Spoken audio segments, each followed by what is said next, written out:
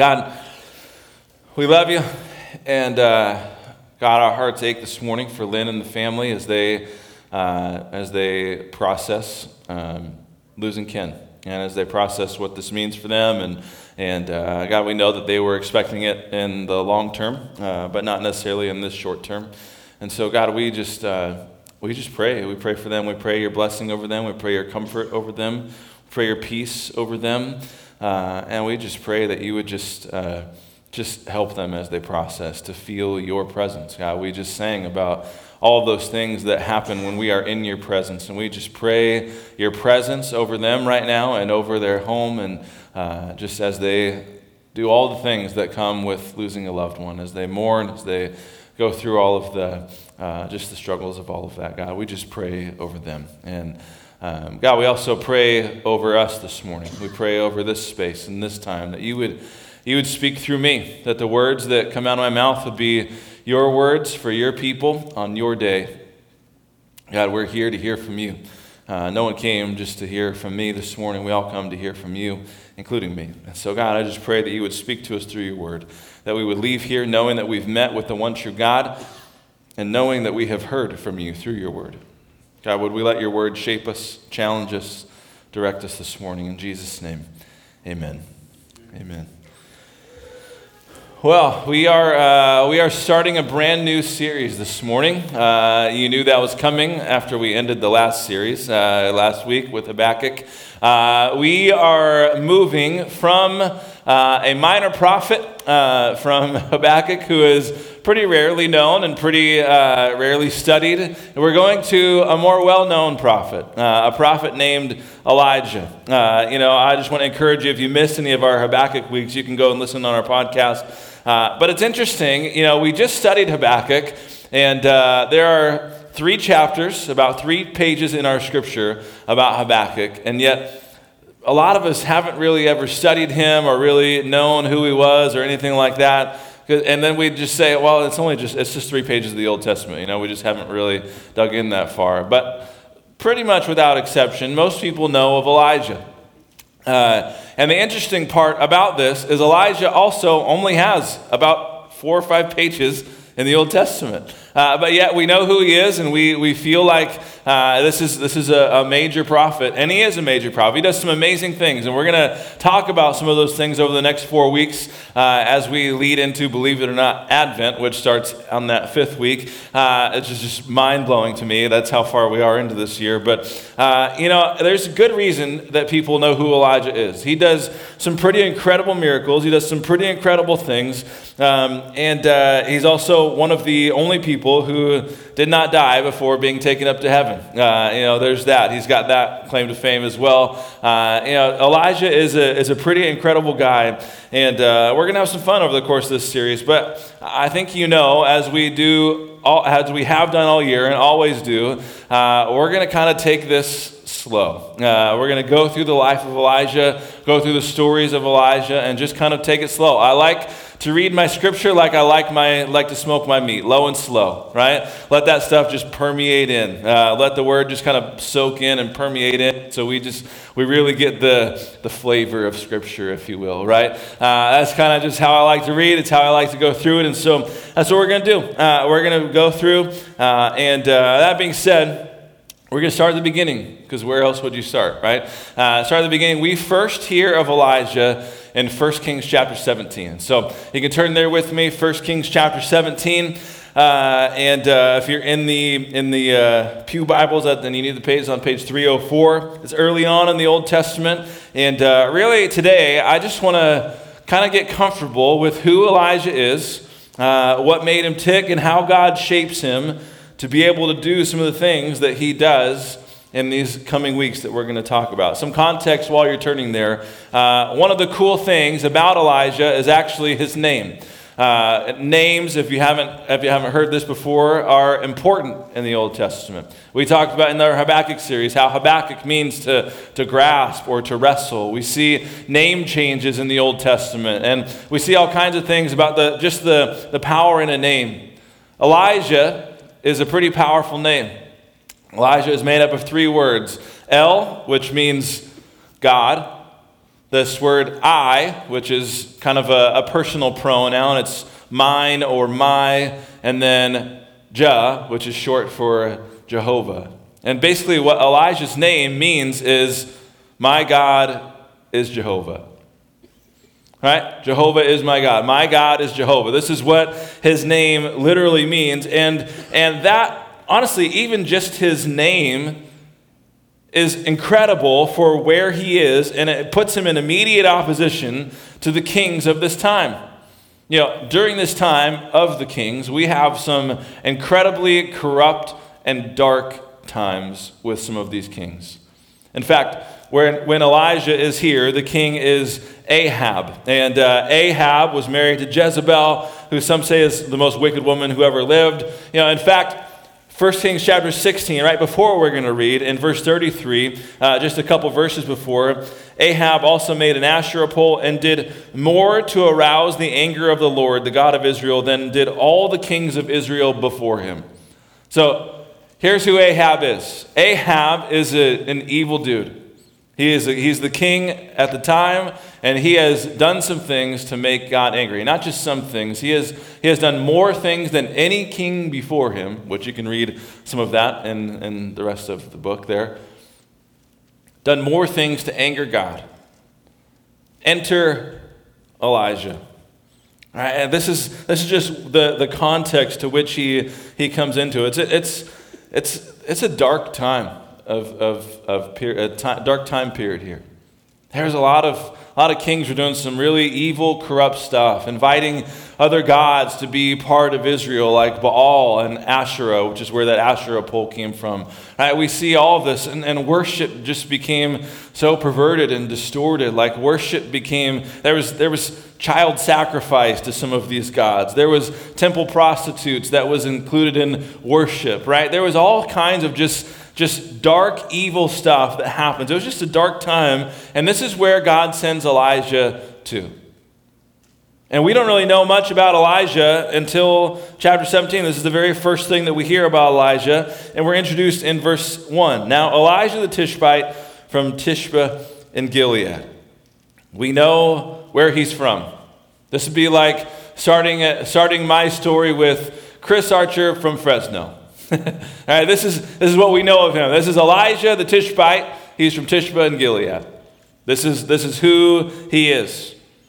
And he goes and he says to the king, Elijah the Tishbite from Tishbe in Gilead said to Ahab, this evil king, as the Lord, the God of Israel lives, whom I serve, there will be neither dew nor rain in the next few years, except at my word. Now, let's put that into a little bit of context. No rain for 3 years would have been just an incredible punishment, an incredible thing to have to go through for any king, for any kingdom, for any people. It means no crops. It means no food. It means no jobs for the people who depend on those things. It means there is a lack of funds. There's a lack of nutrition. There's a lack of this. What we're talking about here, no rain for 3 years, is something that is completely debilitating to this time. It is going to cripple their economy. It's going to cripple their people. Right? People's lives are going to be ruined. People are probably going to die. This is a big deal. No rain for 3 years until I say there's going to be rain. This is what God says. Remember what we said last time about prophets. Prophets usually, outside of Habakkuk, they take the word of the Lord to someone to call them out of something and into something new. They call them out. So the prophet Elijah goes to Ahab, this evil king, and he says, for 3 years, as sure as the Lord, the God of Israel lives, whom I serve, there will be neither dew nor rain in the next few years except at my word. What I find really interesting after this is that Elijah goes in, says this to the king. We don't hear the rest of the conversation. But we see next is that God tells him to go and to leave, to go to this place. All right, this is what he is saying here. This is a big deal. All right, think about this. So he takes Elijah, really kind of puts him into hiding. Here's what he says. Then the word of the Lord came to Elijah. Leave here, turn eastward, and hide in the Kerith ravine east of the Jordan. You will drink from the brook, and I have directed the ravens to supply you with food there." So he did what the Lord had told him. He went to the Kerith ravine east of the Jordan and stayed there. The ravens brought him bread and meat in the morning and bread and meat in the evening, and he drank from the brook. Sometime later, the brook dried up because there had been no rain in the land. Then the word of the Lord came to him, "Go at once to Zarephath in the region of Sidon to stay there. I've directed a widow there to supply you with food." So he went to Zarephath. When he came to the town gate, the widow was there gathering sticks. He called her and asked, "Would you bring me a little water in a jar so I may have a drink?" As she was going to get it, he called, "And bring me, please, a piece of bread." "As surely as the Lord your God lives," she replied, "I don't have any bread, only a handful of flour in a jar and a little olive oil in a jug. I'm gathering a few sticks to take home and make a meal for myself and my son, that we may eat it and die." Elijah said to her, "Don't be afraid. Go home and do as you have said, but first make a small loaf of bread for me from what you have and bring it to me, and then make something for yourself and your son. For this is what the Lord, the God of Israel, says. The jar of flour will not be used up, and the jug of oil will not run dry until the day the Lord sends rain on the land." She went away and did as Elijah had told her. So there was food every day for Elijah and for the woman and for her family. For the jar of flour was not used up, and the jug of oil did not run dry, in keeping with the word of the Lord spoken by Elijah. Sometime later, the son of the woman who owned the house became ill. He grew worse and worse, and finally stopped breathing. She said to Elijah, "What do you have against me, man of God? Did you come to remind me of my sin and kill my son?" "Give me your son," Elijah replied. He took him from her arms, carried him to the upper room where he was staying, and laid him on his bed. And he cried out to the Lord, "Lord, my God, have you brought tragedy even on this widow I am staying with by causing her son to die?" Then he stretched himself out on the boy 3 times and cried out to the Lord, "Lord, my God, let this boy's life return to him." The Lord heard Elijah's cry, and the boy's life returned to him, and he lived. Elijah picked up the child and carried him down from the room into the house. He gave him to his mother and said, "Look, your son is alive." Then the woman said to Elijah, "Now I know that you are a man of God, and that the word of the Lord from your mouth is the truth." So, this is kind of the first piece of Elijah's life that we're going to look at. And I want you to just notice here, Elijah, we're introduced to Elijah. Elijah the Tishbite is from Tishba and Gilead. That's all we know of him.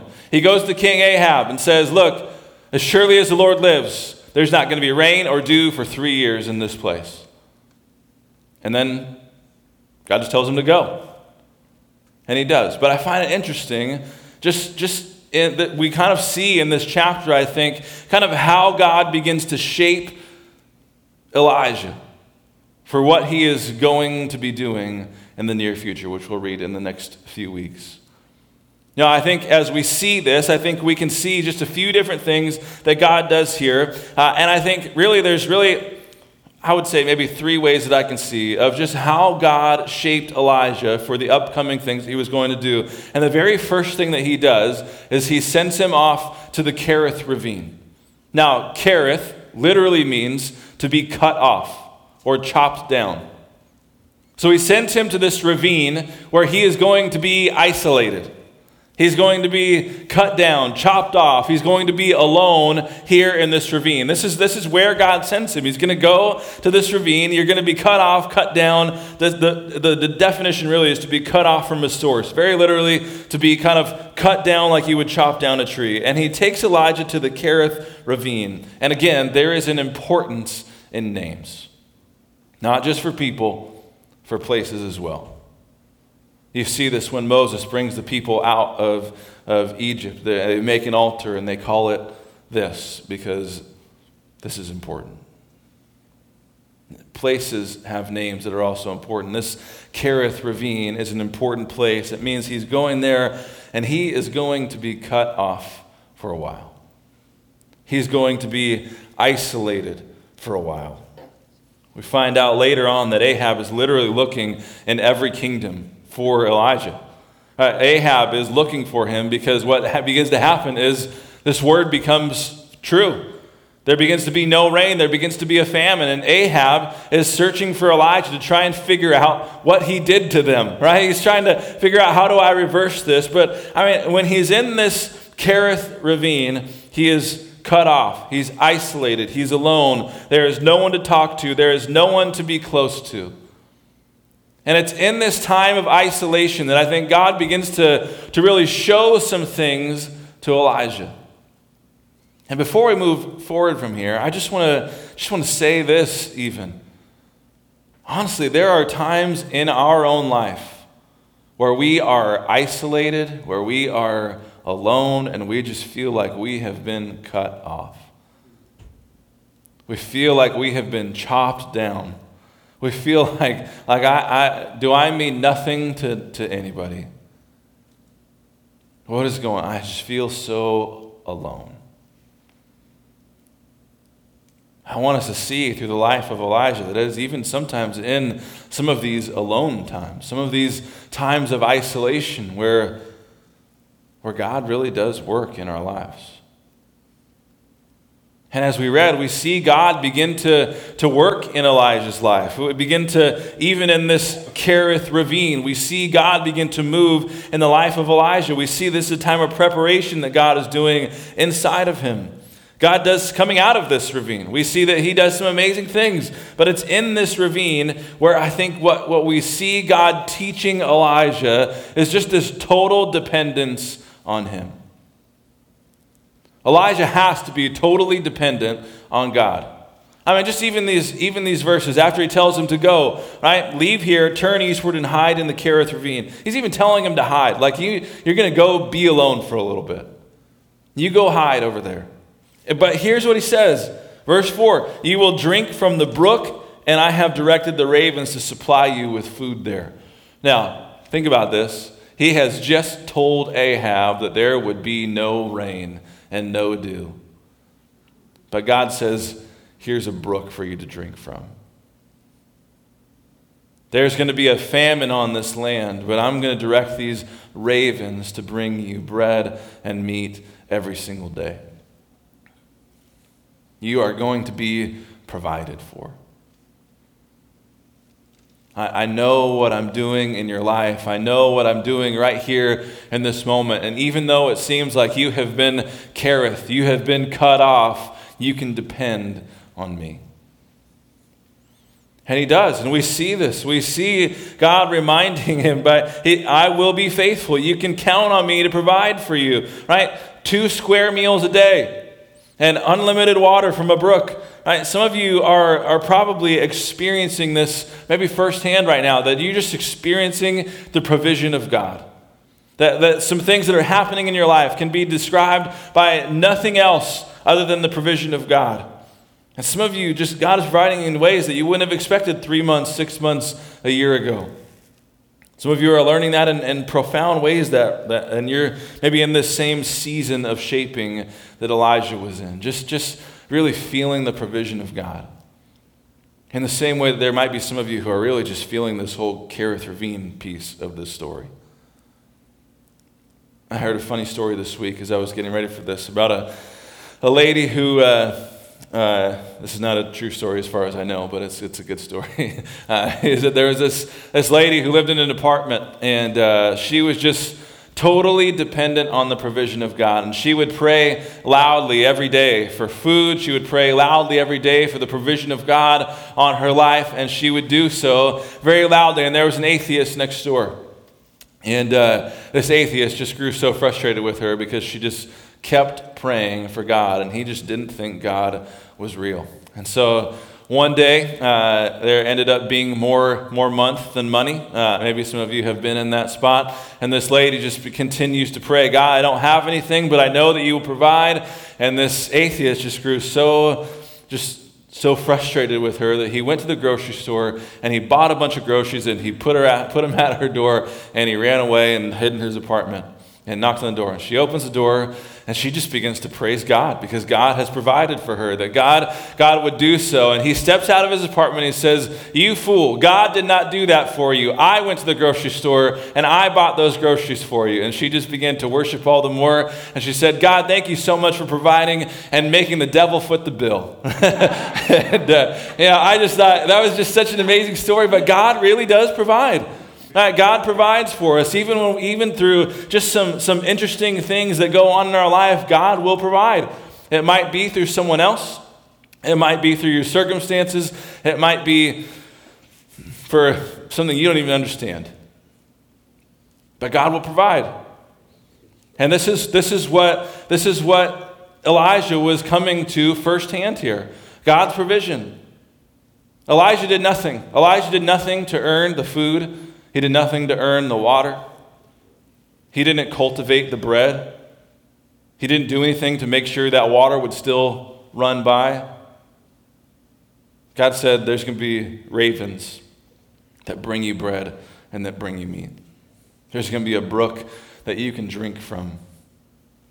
Elijah has no idea where any of this is coming from.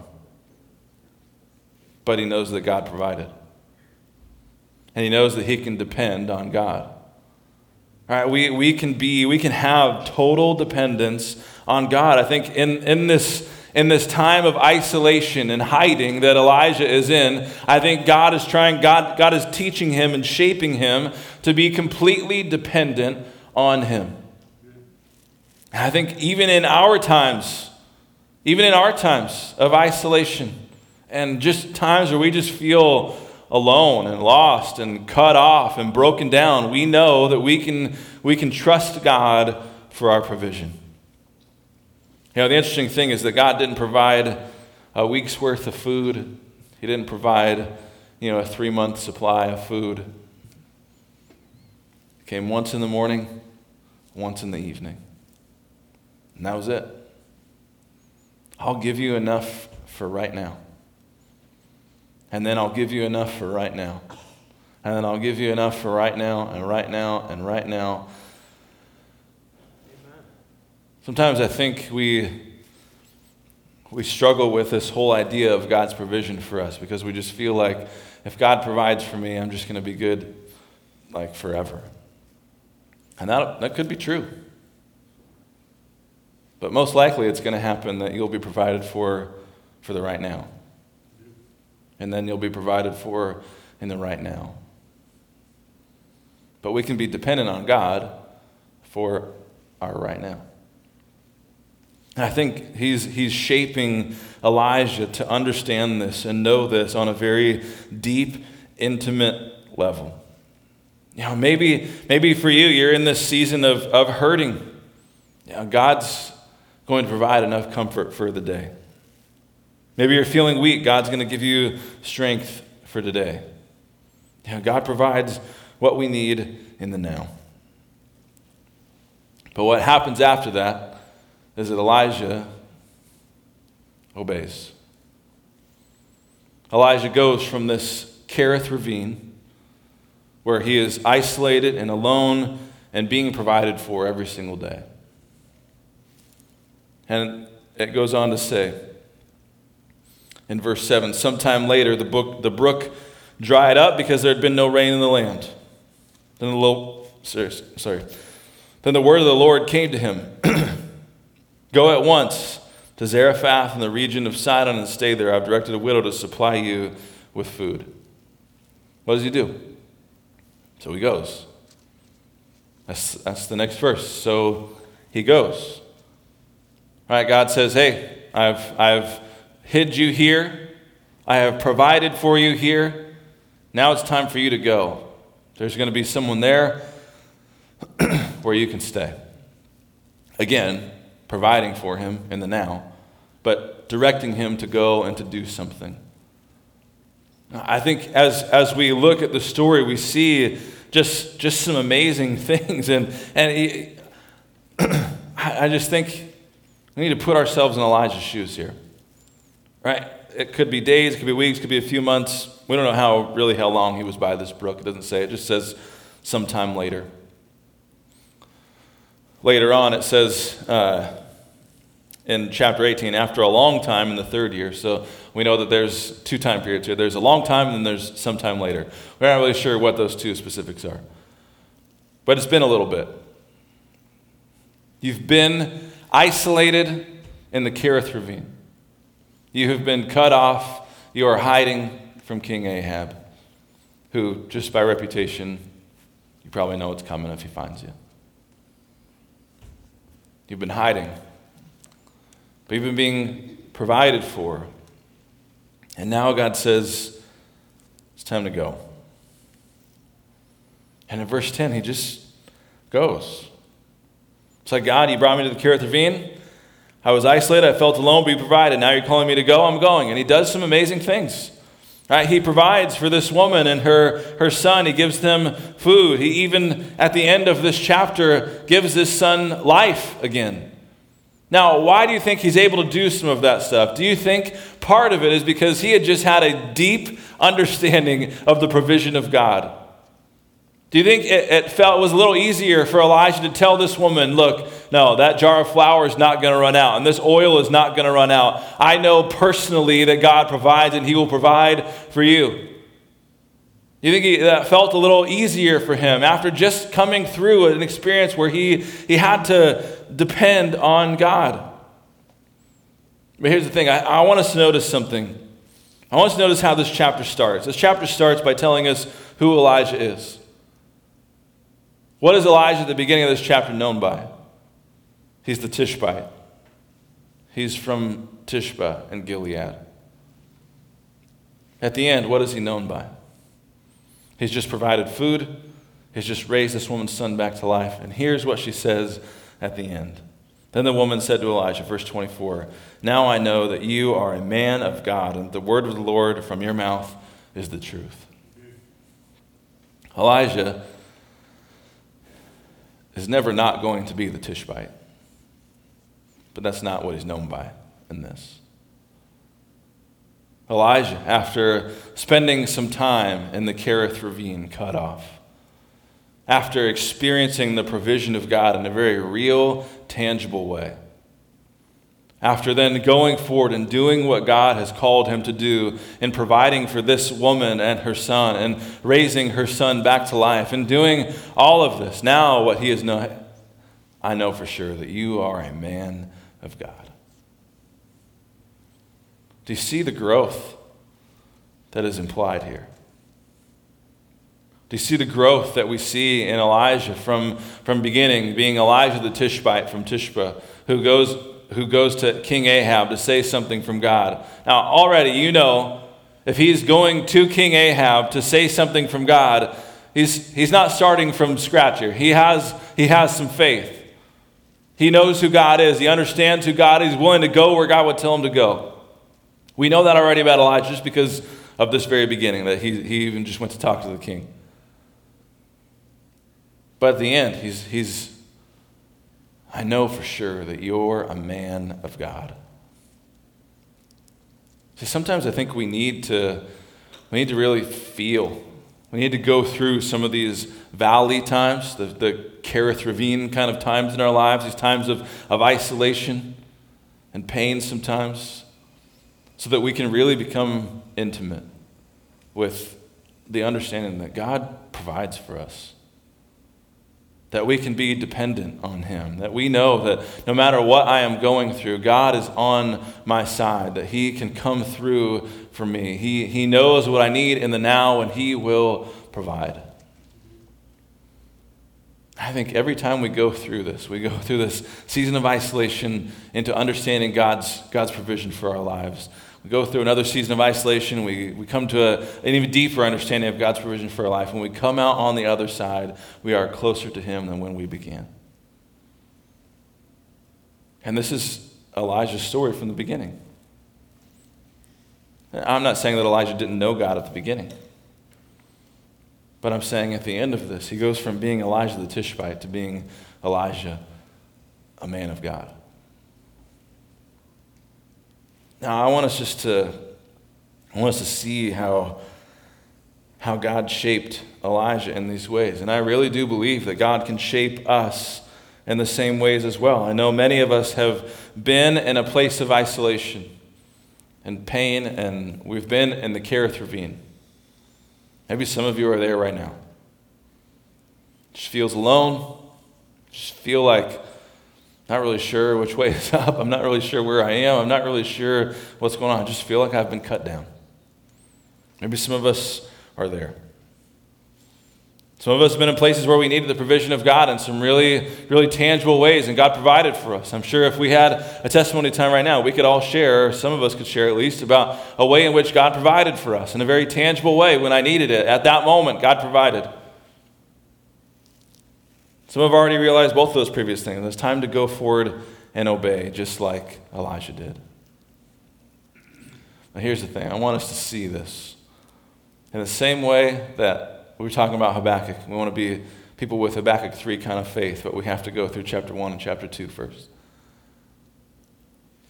Sometimes we have to go through the Kerith ravine. Sometimes we have to come to the realization that God is who he says he is, and he'll do the things he says he'll do, and he'll provide for us in the now. And sometimes we have to go and do the things that God is calling us to do. And as we do so, we will grow closer to him. We will be closer to God at the end of that process than we were at the beginning. Amen. I hope that I'm not just known as Chris Archer from Fresno. I want to be Chris Archer. This guy is a man of God. That's what I want to be. Sometimes we've got to go through some things before we really get there. But I don't know about you, I'm encouraged by Elijah. I really am, because I know there's been times in my life where I've been in the Kerith ravine. I know there's been some times in my life where I can't explain how this happened, but God provided. And I know there's been some times where I had to obey, and it wasn't necessarily comfortable and it wasn't necessarily easy. But at the end of it, I was closer to God than where I started. I'm excited. I'm excited to keep going through Elijah. Next week, we'll get to probably the reason most people know Elijah. We'll get to that story next week. But I hope you'll spend some time in 1 Kings, really 17 through really just kind of 20 is where we have him, those 3 chapters, and then later on we see him with Elisha. But these 3 chapters here in 1 Kings 17, well, I guess 4, 17, 18, 19, 20. I didn't do math right, but I'm a pastor, I'm not a math teacher, all right? So, I hope you read that, spend some time in 1 Kings this week, and I'm looking forward to continuing our series on Elijah. Let's pray. God, we love you.